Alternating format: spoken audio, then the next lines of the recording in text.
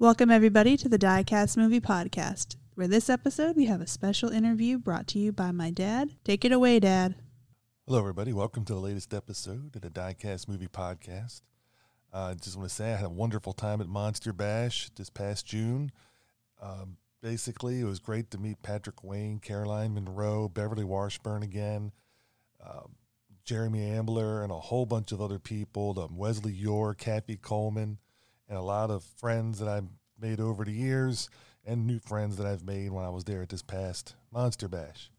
Also, my son and I got to go to the USFL championship game, and we got to see the Birmingham Stallions win in a 33-30 shootout with the Philadelphia Stars, and we both had an exciting time at Canton, Ohio at Tom Benson Stadium. So it was a fun last couple of weekends, but now we're getting back to putting the episodes out because we're not as busy traveling all over the place. So this time you get to enjoy the interview of Jack Hill, and I hope you like it. Talk to you after the episode. Bye. Hello, everybody. Welcome to another episode of the Diecast Movie Podcast. This time I'm going to be doing an interview of director, writer, Jack Hill, who's done many different movies that a lot of people know, Spider Baby, Foxy Brown, and so on. How you doing today, Mr. Hill? Well, I'm doing good. I'm living here at the moment in Stone Mountain, Georgia, and I really like it here. Yeah, I live in Maryland, so you and I are not that far apart from each other on the East Coast. Well, yeah, I suppose so.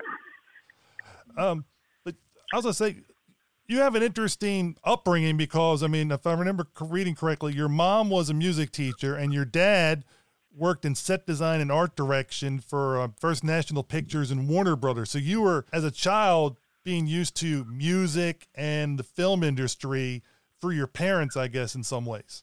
Yeah, you could say that. My mother had me teaching me violin and piano from a very early age, and then later on I took up other instruments on my own and had a bit of a career as a professional musician until I got into making films.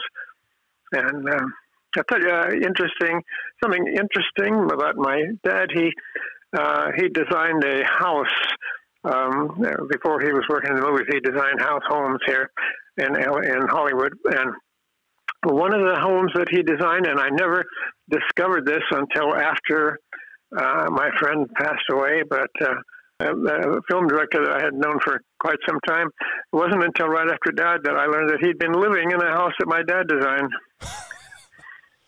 Yeah, interesting. Yeah, go ahead. No, you finish. Yeah, it's officially now called the Roland E. Hill House.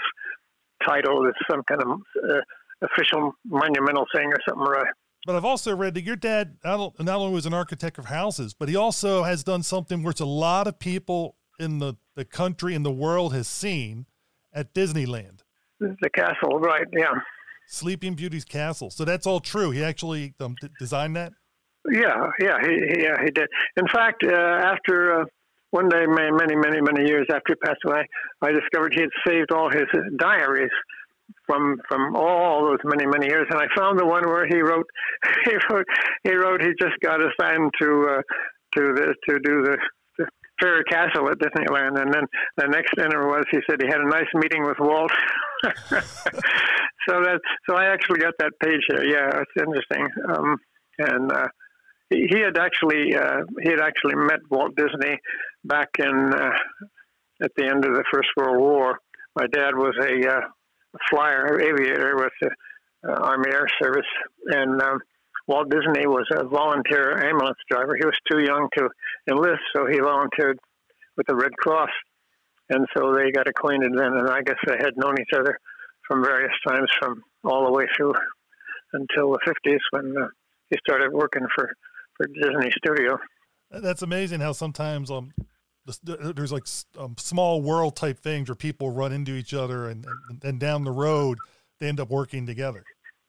I just found out just a couple of days ago. I just found out because I kept sort of in touch over the years with the couple, the guy who's an actor who bought and was living in the house, one of these houses that my dad designed, the historical one.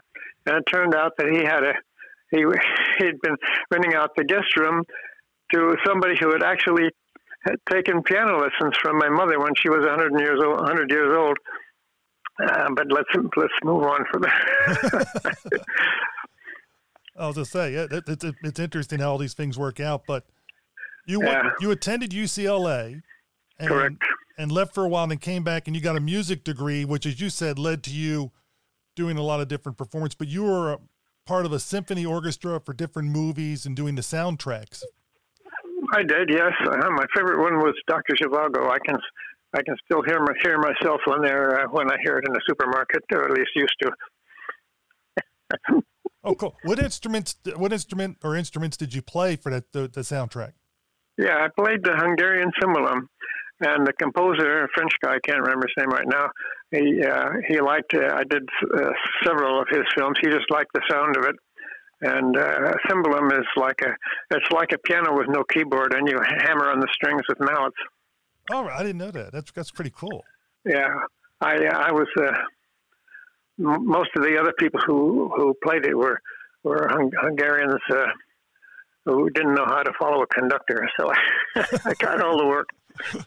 Well, I mean, if you can do the job, I guess your mom taught you well, and then you applied that in the college, and then we know. I went. I took a music major, and that was my degree. But I wanted to compose music for films, so I got into the film department, and they took a writing course, and they encouraged me to do more. So I ended up doing a student film, and then getting work in that area. Yeah, and speaking of that, a lot of your early work was involved with helping and working with Francis Ford Coppola. Yeah, we were pals together in the department at that time. We worked on each of the student films. Yeah. Yeah, and not only student films, but I mean, you also did Tonight for Sure, where you were the cinematographer. He was director, and I remember because I interviewed Marley Renfro, who was one of the actors in it. Oh, really? That's interesting. Yeah, it just came to mind recently because on my Facebook, a friend who's on Facebook, he's a collector of films at the University in North Carolina, and he sent me a copy of the poster for it, which was I'd long since forgotten it. Yeah, okay, so let's move on from there. Well, I just thought it was kind of interesting how one person I interviewed, it's amazing how all these little things connect. Well, that was one of several kind of dabbling around in nudie cuties, they used to call them in those days. And Francis and I both worked in that area, sort of getting a start. And then when he started working for Roger Corman, he brought me in to work with him on some of the stuff he was doing. And so I did a lot of work for Roger Corman after that. And what was it like working for Roger Corman? Mixed. It was the good thing about it. The good thing about it was that he would just throw you in and let you do it, and not worry about whether you were capable or not. And he just had an instinct for people, and he would not interfere. He would once he gave you something to do, he would just leave you to it unless you really were messing up. And the bad side of it is, well, let me see. How do I count? Let me count the ways. Let's move on from that one. Yeah, we don't have to go into the negative parts of it, but yeah, mostly with dollar signs. Let's put it that way. Well, yeah, I mean, he was definitely somebody that made sure that things were on a certain budget. Yeah. But I know in some of your films that you did with Corman, you got to work with Jack Nicholson and Dick Miller. And I don't know if you have any memories working with those two. Yeah. I worked with them a little bit. I did a lot of the stuff that we shot there. I worked with Dick Miller, but Jack was no longer on it. But I worked with him later, dubbing dialogue. So that was my only connection with him at the time. Okay. But that was you're talking about the Terror with Boris Karloff. Yes. Let me just add for the fun of it, Boris Karloff had worked with Roger, and many years or some years later, as you probably know, I did 4 pictures for a Mexican company with Boris Karloff, so I had a chance to get to know him a little bit. And he said, Roger, I asked him about Roger Corman. He said, "I don't want to hear that man's name spoken in my presence." Okay, so you can figure that out. That's enough on that one. But what was it like? Because I mean, you did the U.S. scenes for the Mexican movies, the last 4 movies of Boris Karloff, and yeah, I believe they were. Yeah. And what was it like working with the master of horror? Yeah. He was dying. He was dying from emphysema, and he had oxygen with him in there, and he would sit in the chair with the oxygen. And when he had some action scene or something, he'd get up and do his action, and then he'd come back and sit down and breathing the oxygen. It was sad, but boy, he did it. He was right there. Yeah, that's everything I've read. He was always a true professional, and he would like tell people, like, just because you see me like this doesn't mean this is the way I'm going to be performing. He would just save it all for when he had to perform. Yeah, well, I don't know. He certainly did a good job with me. He just was right on there with everything. Excellent. And all this stuff led up to you eventually starting to do your own work with writing, directing. And I think the first film I want to bring up that I really love, Spider Baby, which I think you filmed it in '64, and it took several years for it to come out. Yeah, it got involved in litigation with the producers. They ran out of money and had to bring in other people, and then it was really an awful story. They got panicked after it was done and wanted to eliminate the whole opening sequence, and then of course nobody could understand it, so it was vaulted up and put away for several years until let me see, I don't know what happened. Well, that's another story. We can get into it down the line if you like. It was just basically locked up from litigation, and because they went into bankruptcy, and it was just locked up in the lab. And I finally were able to get the negative, get possession of the negative, thanks to Quentin Tarantino and Harvey Weinberg. It just so happened that the lab that had the negative and wouldn't let anybody touch it were doing all of the work for Miramax, and so he just Weinstein, he just called him, asked them to give me the negative, and they did. So I have him to thank for the fact that it couldn't be seen. Well, that the Motion Picture Academy was able to do a restoration in 35 millimeter and make really high def transfers. So that's cutting a long story short. And where did you get the idea for Spider Baby, or as also, I think before it became Spider Baby, was The Maddest Story Ever Told? What was the... Well, that's the alternate title. The original title was Cannibal Orgy, or The Maddest Story Ever Told. See, there was a big movie out called The Greatest Story Ever Told, and so this was supposed to be kind of a joke, but that didn't... After The Greatest Story Ever Told was no longer around, wasn't. So anyway, didn't make sense. So, the distributor who actually got the possession of the distribution rights back right after it got out of the bankruptcy thing. He had been the original distributor on it, and so he took it over and he restored the part that the producers had cut out and retitled it. He's the guy who came up with the name Spider Baby. So he was really David Hewitt is his name. He directed some of his own movies. Also, he had a little distribution company, but he came up with that title, and shows you he was a genius at things like that. He was right on. He was also my connection.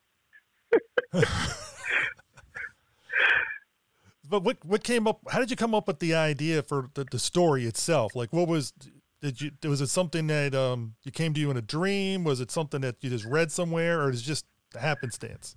You really want to know? I was smoking a lot of weed. That's fine. That's the only explanation I can give you. It just came up. That's the same answer that Beverly Washburn gave me or she said that you came up with that. So it's the same. I was just wondering if that was the only, or there was something more to it, or was it just a quip? Oh. But obviously it's true. Did I ever tell her that? Oh, I don't remember that. Okay. I don't know.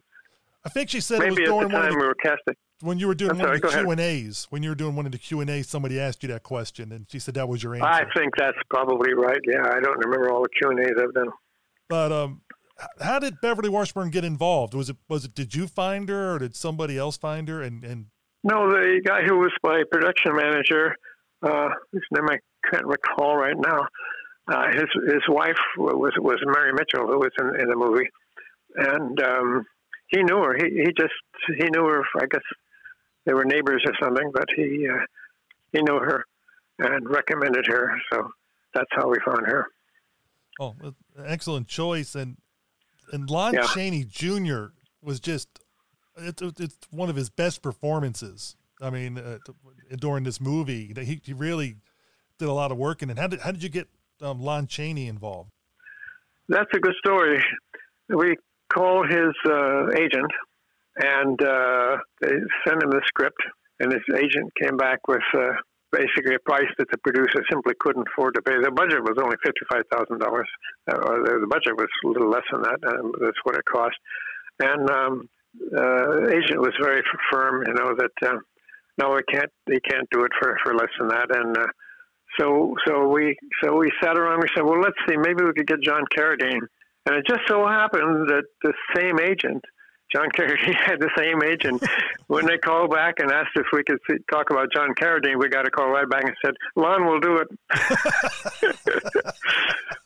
That's one of those little miracles that happens sometimes. Good luck. And what was it like working with him on the set?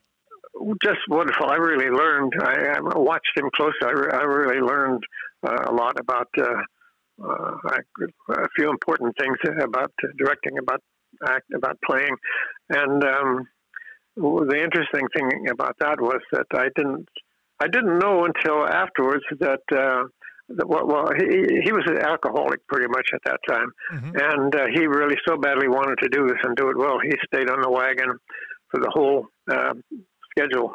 So I saw it. It was only much later that I learned that orange that he had for a snack in the afternoon was spiked with vodka, but it didn't show. You follow me? Yep, I got what you're saying. He had his little fix and was able to keep himself from going into total withdrawal. Yeah. I didn't know it at the time, but because he kind of waited until the rest of the day was. I don't know. Anyway, I learned that from Sid Haig, who got very friendly with him.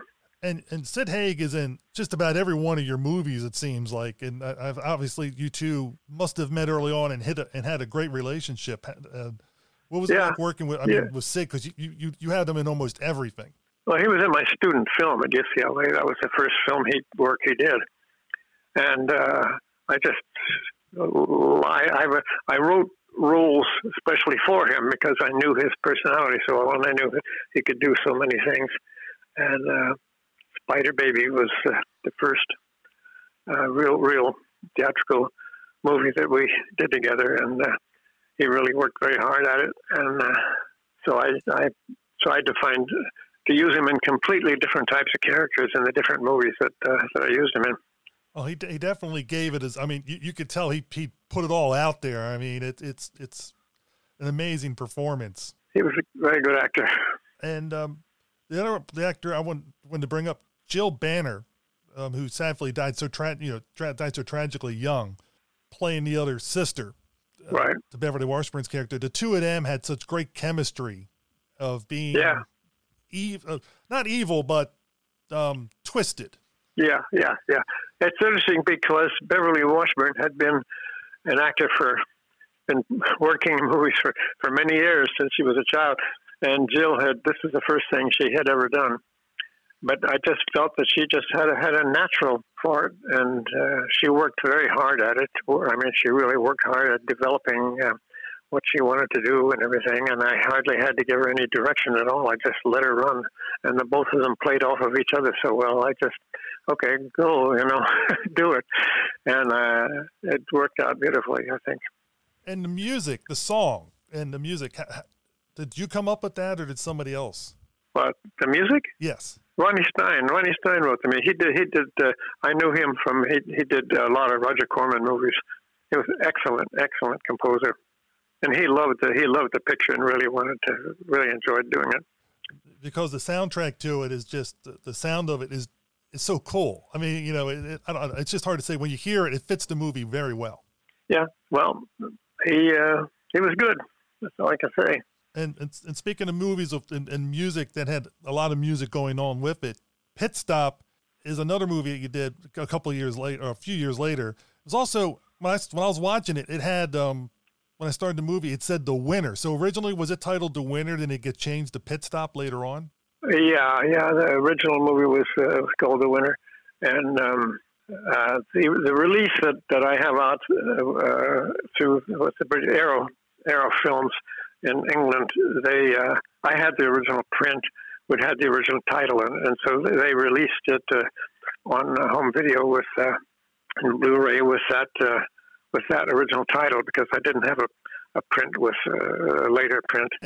And how did you come up with the idea of doing the movie? Because I mean, figure eight racing. This is the first and this is the only time I've ever known that there was such a thing as figure eight racing. Watching the movie because it's in there so prominently. Yeah, well, when Roger Corman, he financed the thing. Well, he partly financed it. If I financed it with, that's another story. He said he saw a movie that I had done with John Lamb, and I can't remember the name of it right now, but it's one of those things that if there's any that I don't want to talk about, that would be it. I can't think of what it's called right now. And anyway, it was done for such a low price that he said, Jack, if you could do this on a car racing picture, we can do it. And so I just happened to discover this figure eight racing, which I thought, I got to do this in a movie, because who knows how long this art form or whatever you call it will be around, and particularly in overseas and foreign, they just think this is like America, it's just absolutely nutso. And so I really I thought this would be a really historical thing to have this on film. And the downside of it all was that there was all nighttime racing, and so we had to use a super high-speed black and white film. You couldn't do it in color.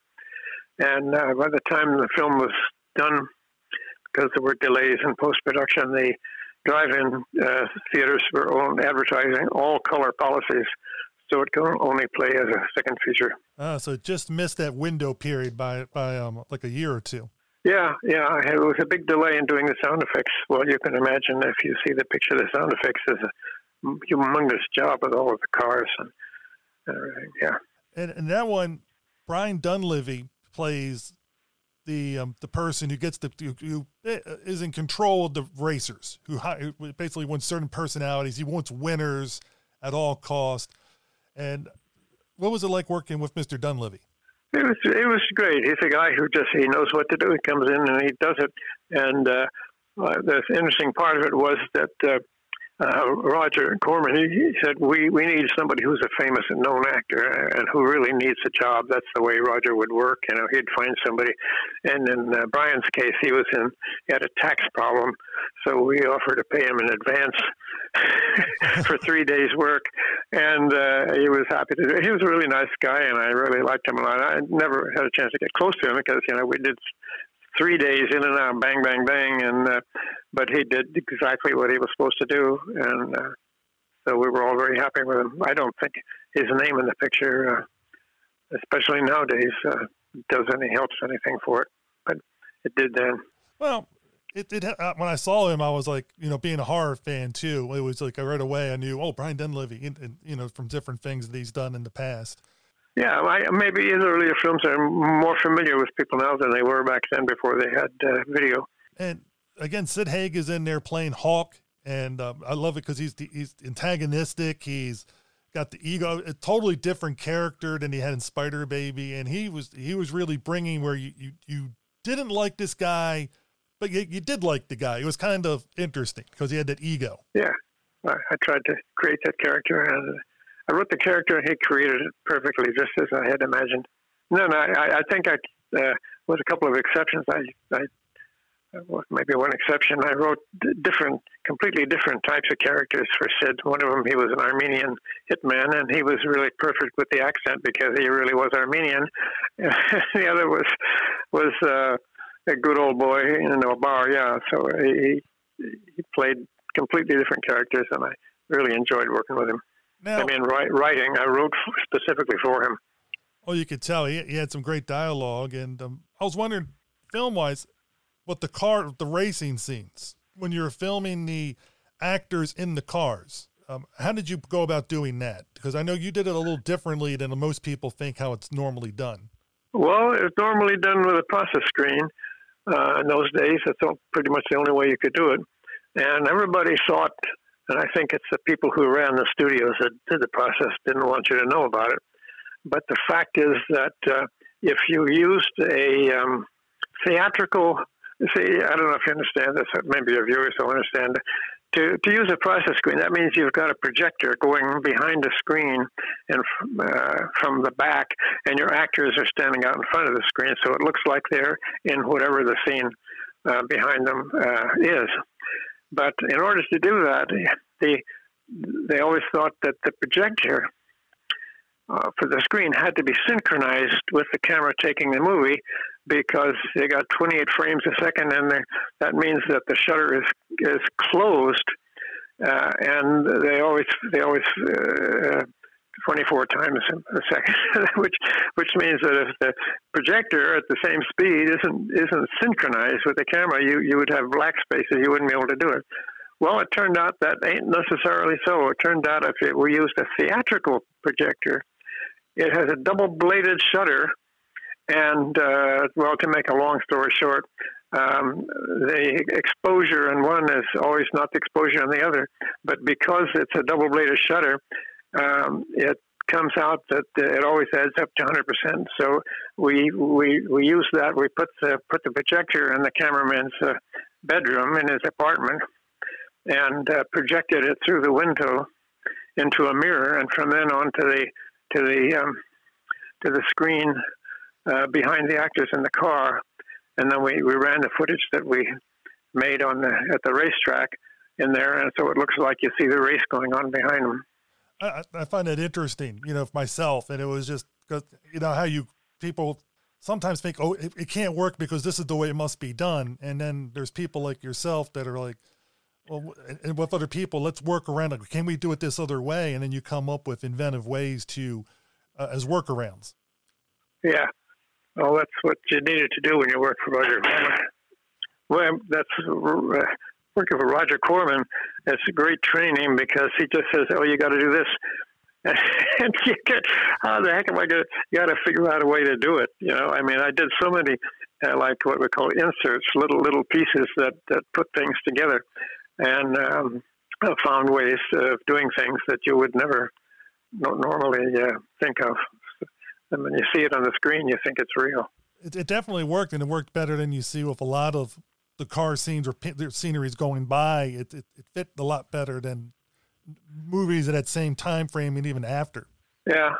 Well, in recent years, it's been very interesting. Film festivals and other things have places in Europe, which is what I always imagined that Europeans would just find this so goofy. And now lately they've been screening it at various places in Europe. I got a request for it to be screening in Vienna for a film festival there, and they had a program about movies made in Los Angeles, and this was one they featured there. I don't know. It doesn't really look like L.A. much, but it is. Now, the lead character, the one who plays the winner, or Rick Bowman, Richard Davalos, he had that Steve McQueen type vibe going on. Yeah. Is that something you were did you tell him to do, or is it something he brought to it? I'm not sure how much, it sounds like you give the actors a lot of freedom. I just let him read the script, and he liked it, and he liked the character, and basically I just let him fly with it. I thought he was perfect. And he and Sid worked very well together.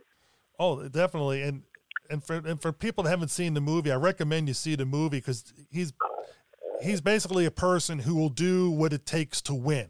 He wants to win at almost at all costs. He's just driven to win. Yeah, right. You got it. And the repercussions that come with it, it play out as the movie goes along. Yeah.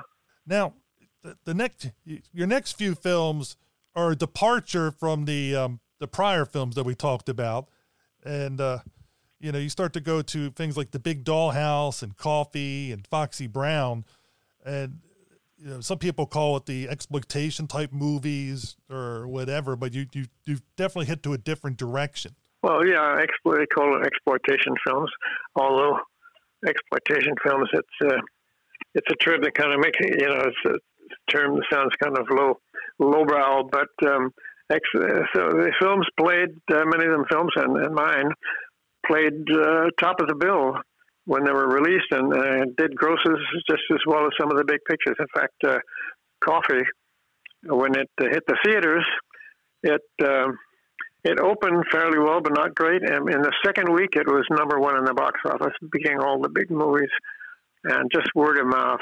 And that's what I like to remember about it. Oh, I think people like to pigeonhole certain things. Everybody likes to put certain things at a certain topic. And I think movies that were being beaten, let's say by Coffee and other ones, some of the movie studios are like, well, we got to give this a certain name to make it not as appealing to the general population, so our films do better. So sometimes I think people come up with these terms as a way to help market their stuff up. Yeah, well, I think it's the trade papers came up with that. And I know blaxploitation, I'm sure, was the invention of some clever writer and Hollywood Reporter. One of those papers came up with that one, and it's kind of demeaning. But a lot of things that were demeaning at the time are now considered really. How can I put it? Part of the culture. That's why they call them cult films, I guess. Cult culture. I don't know. Well, yeah, you definitely have. I mean, a lot of your films are considered cult favorites, and I just enjoy them. They're fun to watch. And if I understand it, you discovered Pam Grier. You could say that, yeah. How did you find her? Like, did she come to an audition, or is it somewhere you saw her doing something and you decided you wanted to get her into the movies? No, I can tell you exactly how it happened. We were casting The Big Dollhouse, which was we needed a cast of several young women, group of young women, and so we put out what they used to call a cattle call. We would tell agents what we wanted, and they would send over people that they thought would fit. And we had quite a few actresses come in and out, and I had some of them read together in a group to see how they played off of each other. And she just came in as part of the cattle call, and the minute I started talking to her, I thought she had something that we used to call authority in a player, which means when they're on the screen, you look at them, or him or her, and she had never done anything except a walk-on in the Russ Meyer movie, but she was serious, really worked at it, and I felt that she could handle it, and she practically stole the show. Ended up singing the title song, by the way, and when the picture played in theaters in the black neighborhoods, somebody would go in with a tape recorder, and record her singing the title song, and they would play it on the radio stations. That's pretty impressive, and yeah. I was impressed.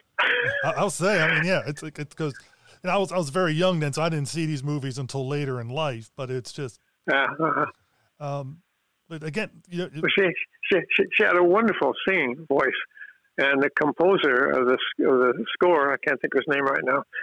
He was a very popular composer. Really liked her so much that he really wrote the song for her and had her sing it. It was his idea. And she had a wonderful singing voice. And I thought it was odd that nobody ever, in none of the movies that she did in later years, took advantage of her great ability to sing. That is a shame. I guess some people, sometimes actors get typecast in certain roles, and she was typecast as the tough action hero. Yeah. Which is always amazing to me when you'll sometimes hear people talk in the last several years about, there's never been a tough female hero. And I'm like, yes, there has. Well, there's never been one that had so many. I mean, who had become that strong. I mean, who had really, right, yeah.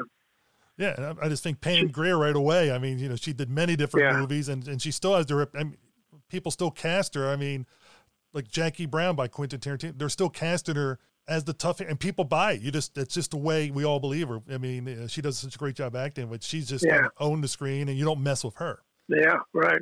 That's what's called authority. Yeah. And Catherine Loder, who's in a couple of your movies, I think this is the first one I noticed that she was in also. The same thing with The Cattle Call, and you noticed her and put her into The Big Dollhouse. No, in her case I had seen her in a film, and I thought, and it just struck me she would be perfect for this.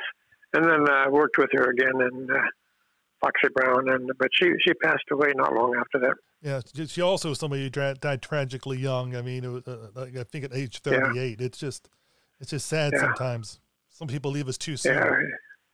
Yeah. Casting her with the studio.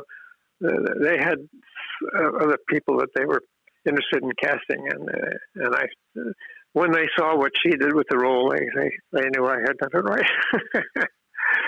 Oh, she's definitely memorable, and especially in Foxy Brown. Yeah.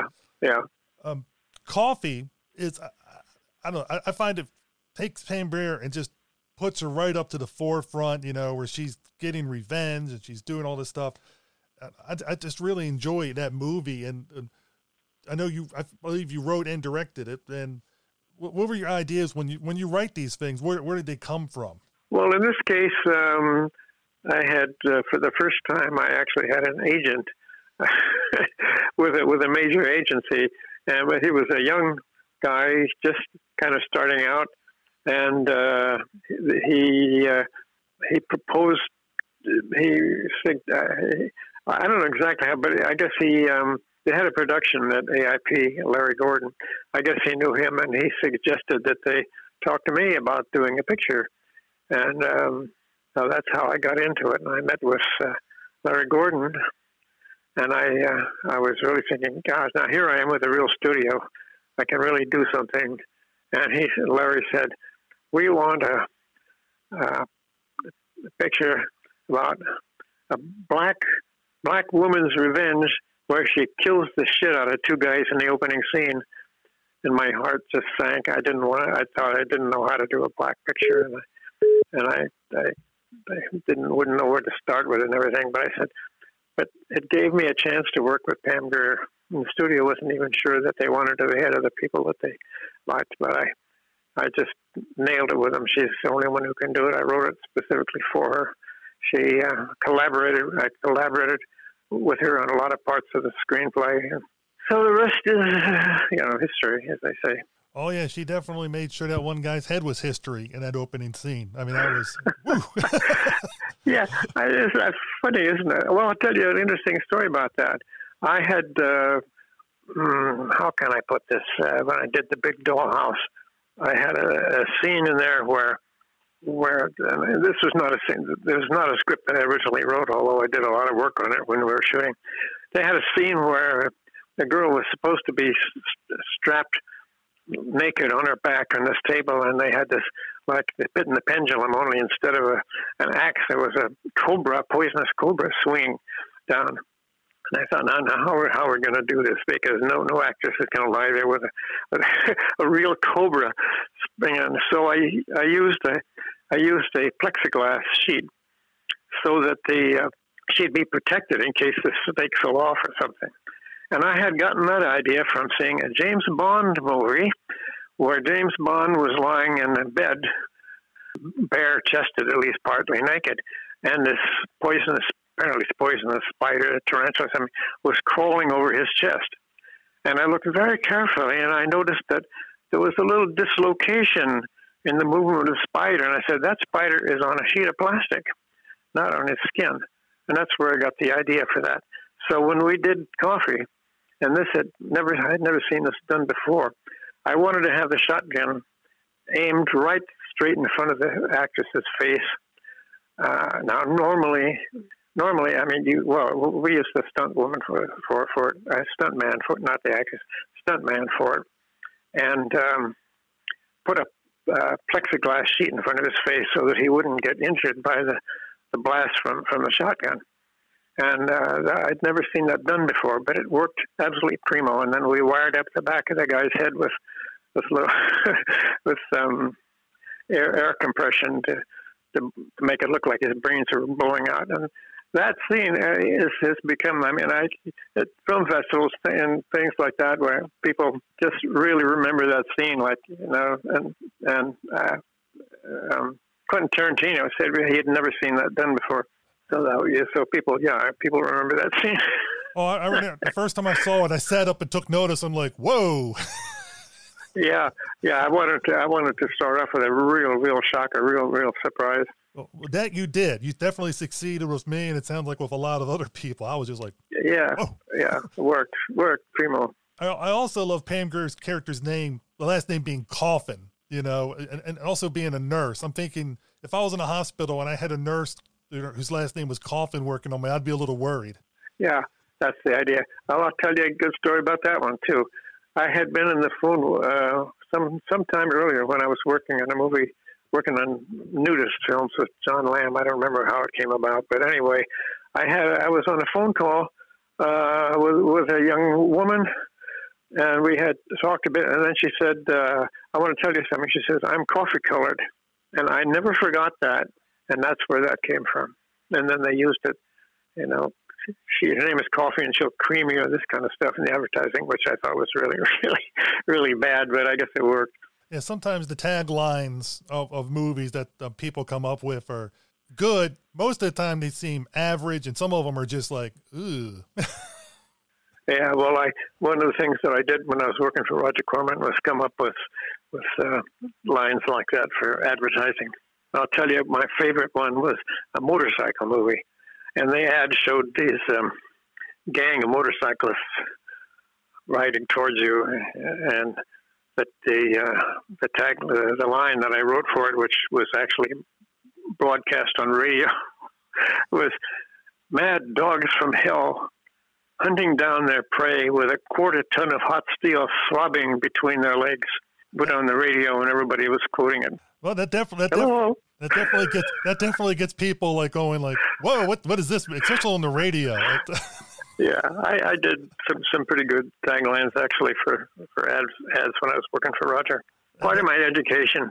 Well, I mean, it seems like with Roger Corman, you and a lot of people have to wear many different hats, which I guess in some good ways prepares you for when you go on your own. You're used to a lot of different things. Yeah, you're used to having to come up with ideas.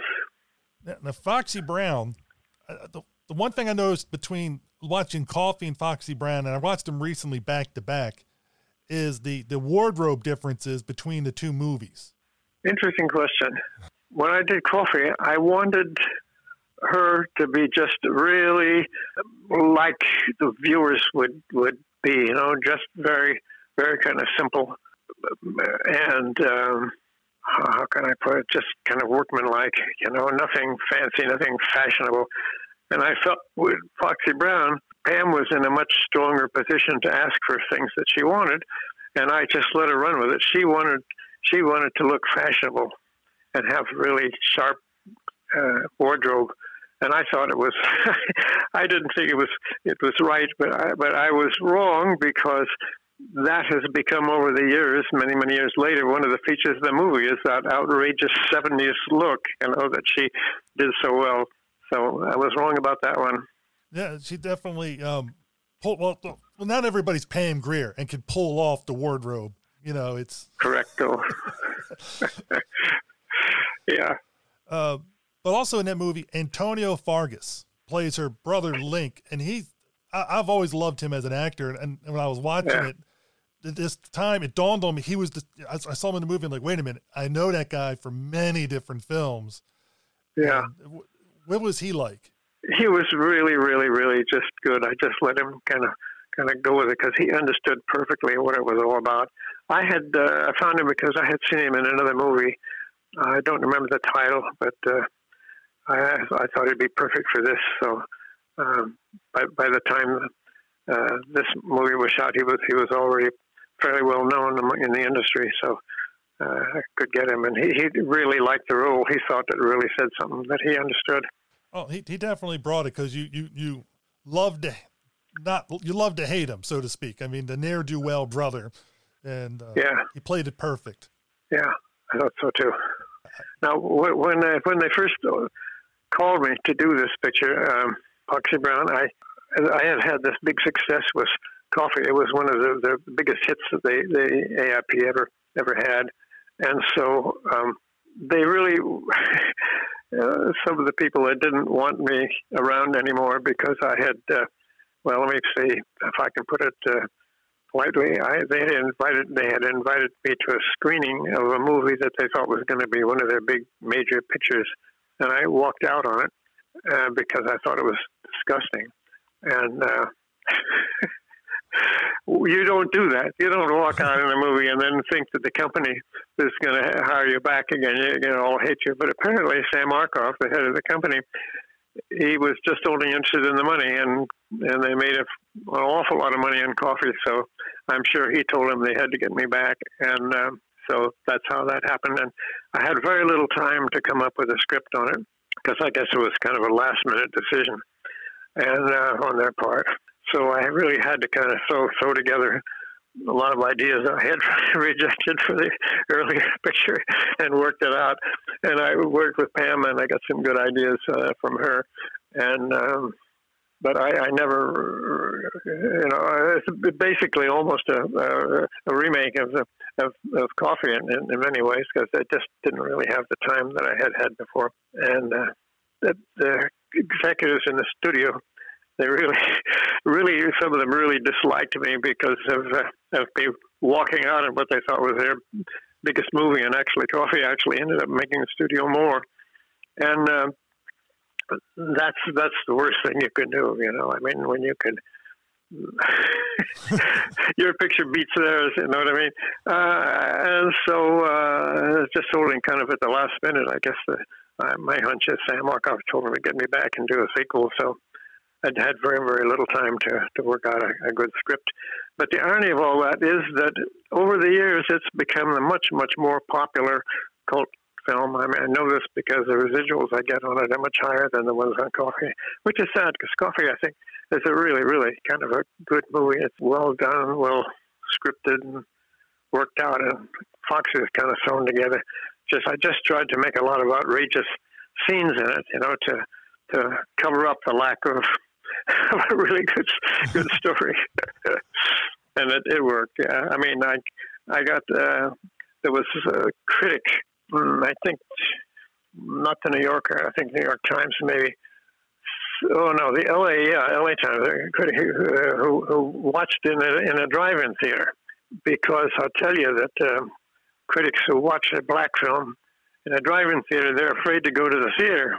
The black audiences in the theaters are very rowdy. They can talk back to the movie and stand up and shout, and I've witnessed this myself, and so I can understand why the reviewers were. But he said that the audiences in the theater blew their horns at every violent moment or dirty line or something in the picture. And I thought that was just great. The audiences in the theater shout back at the movie, and the audience in the drive-in blow the horns. I thought that was really wonderful. That's when you don't get. Yeah, go ahead. So now you had a good movie when the audience is just reacting right there with it.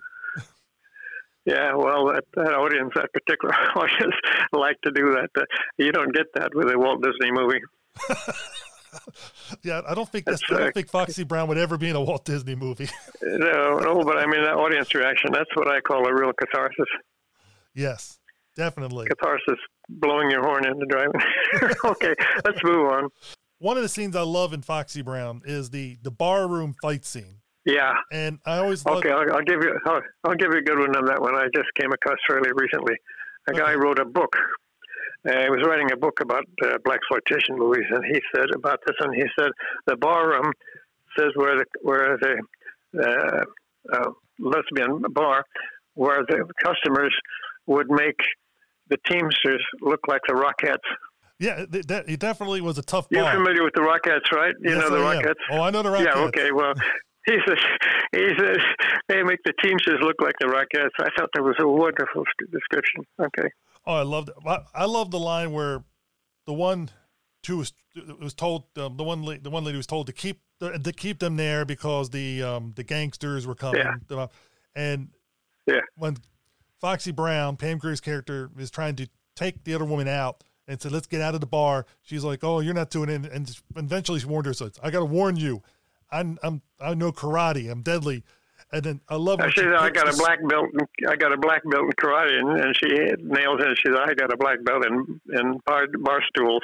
That's the line you're thinking of. Yes, it was great. I was just like, boom. Yeah. I mean, you're talking about furniture being broken. I mean, this was an all out brawl. I mean, I wanted to do a real Hollywood Western bar scene that they used to see all the time in westerns in a lesbian bar. I thought that would just really make the movie, and it did. It did for me, and actually that was what I was thinking of, was the Western bar fight scenes that you'd always see, like in the Western movies.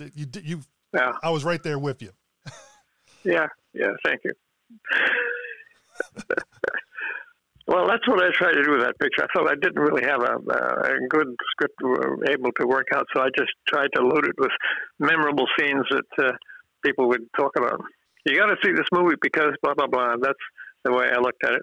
Well, it definitely works, and I think that may be why a lot of people, as you're saying with the residuals, go to Foxy Brown, because there's things where they could put on with a group of friends at a party, and they could be like everybody, hey, it's getting to the scene, and everybody can just get in there and it's really enjoy it.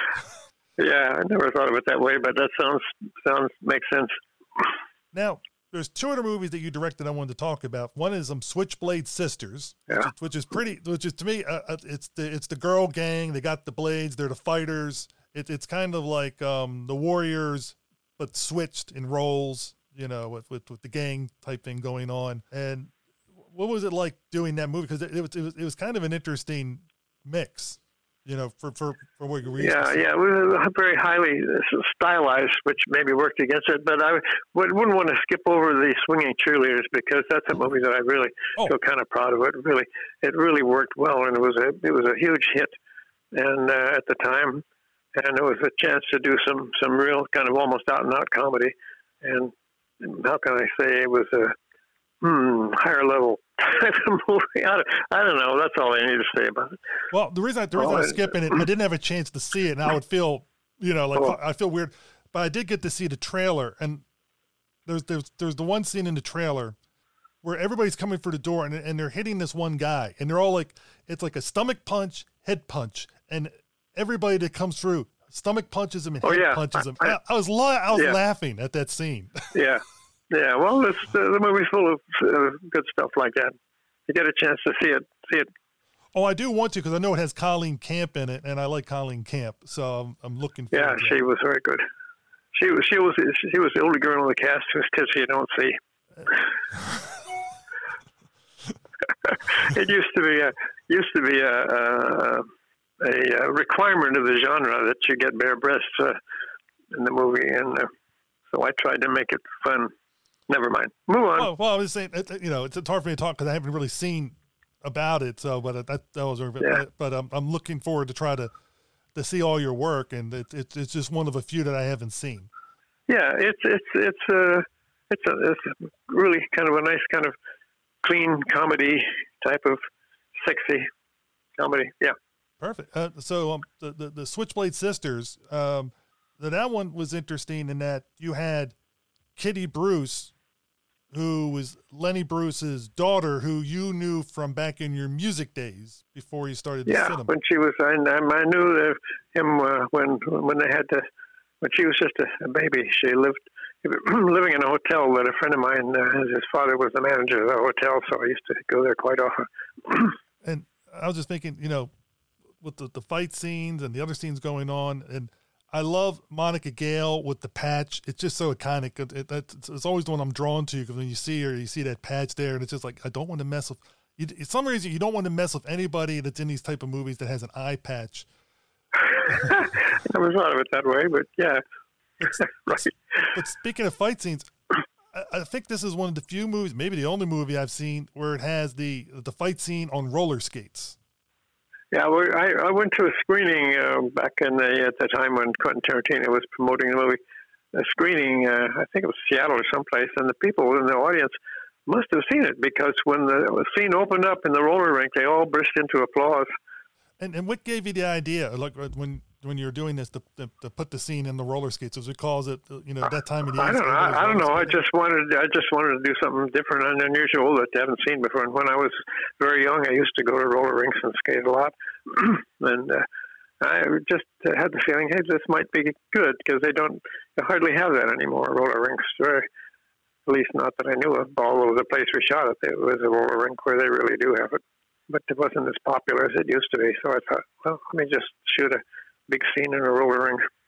And for listeners, it works well, and you got to see this movie. It's I don't know. I just enjoy it. It's one of those fun things. Yeah, thank you. I'm glad to hear that. It was a flop at its time when it was first released. People didn't know what to make of it.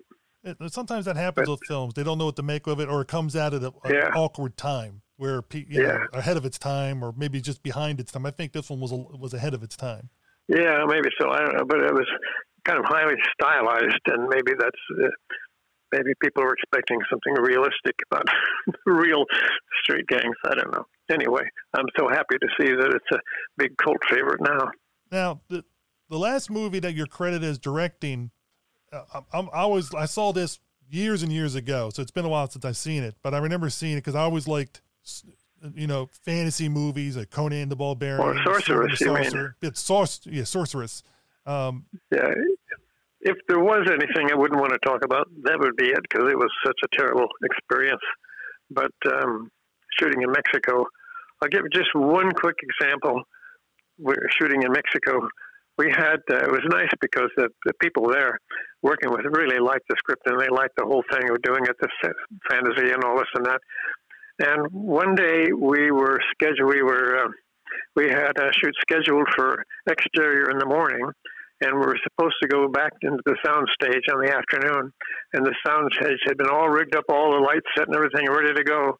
And when we got there, it was empty. Dino De Laurentiis had taken over all the equipment for shooting his picture Dune. That's the kind of stuff we had to put up with.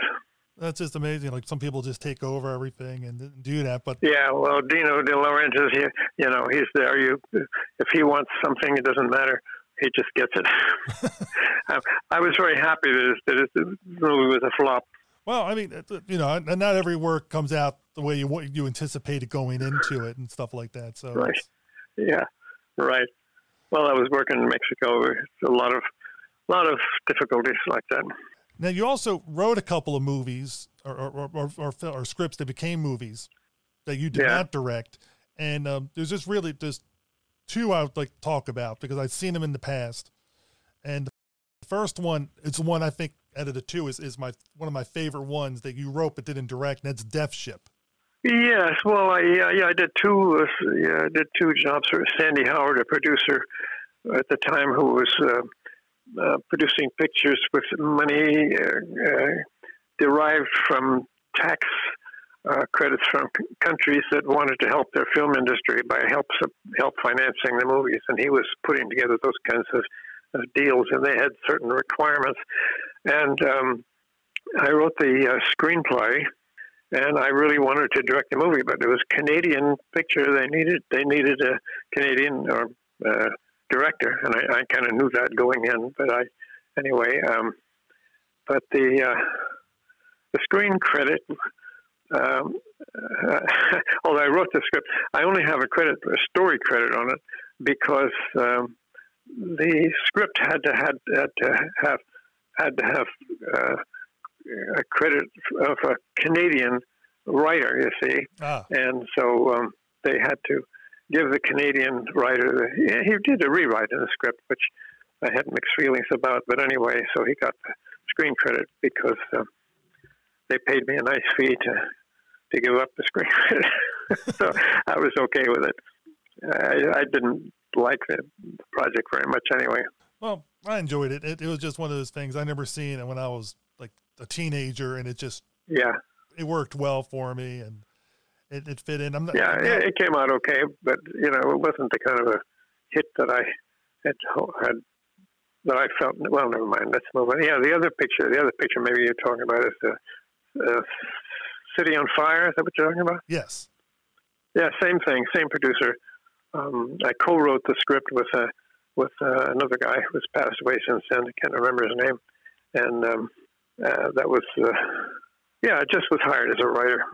Yeah, I just find it interesting because it's like one of those. This is back at the tail end of the 70s, the tail end of the disaster movies, and you have your usual cast of characters in the stars or the actors playing them. Because you have your Henry Fondas, you have your Shelley Winters, and so on. Yeah. Well, they hire them to do like 2 days' work on a stage, and so they can put their name in the credits. That's what they did. Yep, and the usual stuff they do with all those disaster things, and it was it came at. It was end. One where they intended to have a big TV audience for those things. That's where they expected to get their money from television release, and the City on Fire. The climactic sequence that I wrote for it, the director, who's I don't want to talk too badly about him because he was a great director of Shakespeare adaptations, but he didn't understand at all. Nobody, I guess, understood at all what I was describing for the final scene where the whole city's on fire and people are trying to escape. I got it from the studying the firestorms of in the War of Hamburg and what's the other side, Dresden, what they did, and they didn't understand it at all. And since I wasn't there when they're shooting it, they just completely, I thought they completely messed it up. And it would have been so exciting if they had done it right.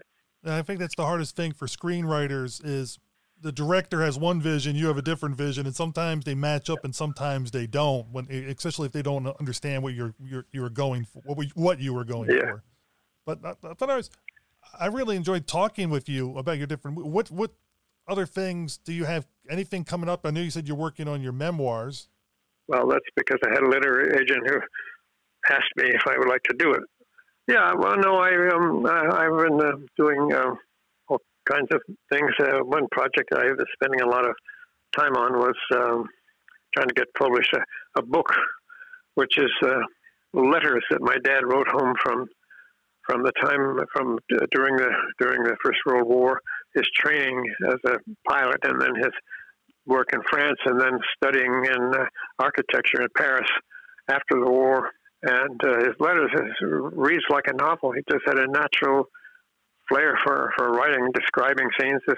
His crashes, he called it smash. Now they call it. He said he sent a souvenir of my first smash, and he had more than one smash. And then his time in Hollywood, he actually worked for. He's a German director. He did Queen Kelly. Actually worked on Queen Kelly. And then on from there, and he wrote these really, really interesting letters and illustrated. He made drawings all the way through, and photographs. And so now I'm working on trying to get it as an online book. Well, that'd be nice because there's been a kind of a revival of interest in World War I in movies and other things, and it now would be seeing the time to get it out, so it'd have a better chance of having a bigger market hit. Hopefully. But I want to thank you for taking time out of your day to spend an hour-ish with me. I'm reminiscing about your career. I find you one of your work. A lot of it is great films. I just put in and I just enjoy and smile when I'm watching them, or literally blown away with certain scenes. Well, that was the intention, so I'm glad it works.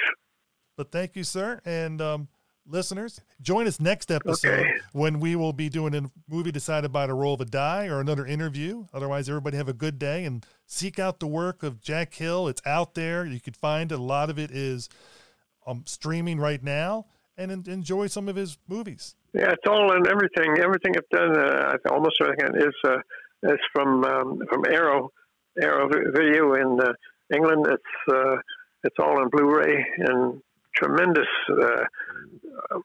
extras on the interviews with just about everybody. So you can find those on Amazon, I believe. Well, definitely. And seek them out because some of these movies have some nice pristine copies now, and it makes it all worthwhile. Yeah, they're all. Arrow did a beautiful job of making the Blu-rays. Well, thank you, sir. All right, my pleasure. I hope everybody enjoyed the interview with Jack Hill. I just want to let you know, if you want to leave us feedback, please email us at diecastmoviepodcast@gmail.com or leave some comments on our Facebook page. I hope everybody's having a good day, and talk to you later. Bye. My name's Carpenter.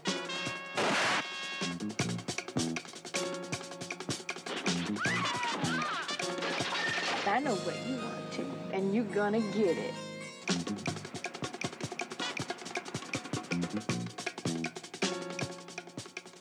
This is the end of your rotten life, you dope pusher.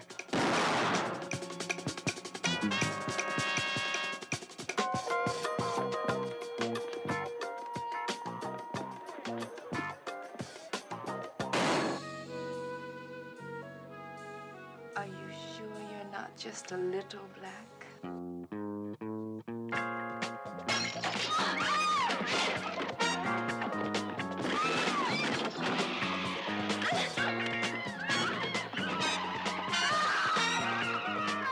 And let me see you crawl over here, you black trash. You want me to crawl? What are you doing? Put that down. You want to spit on me and make me crawl? Just tell me. Did this man send you to kill me? No, he didn't know nothing. Take her out and kill her. I think of all the fun I could have had with a good-looking stud like you. You really mean that?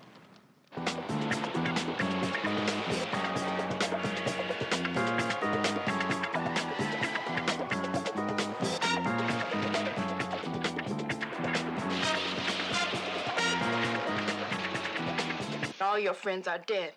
Well, I killed them all.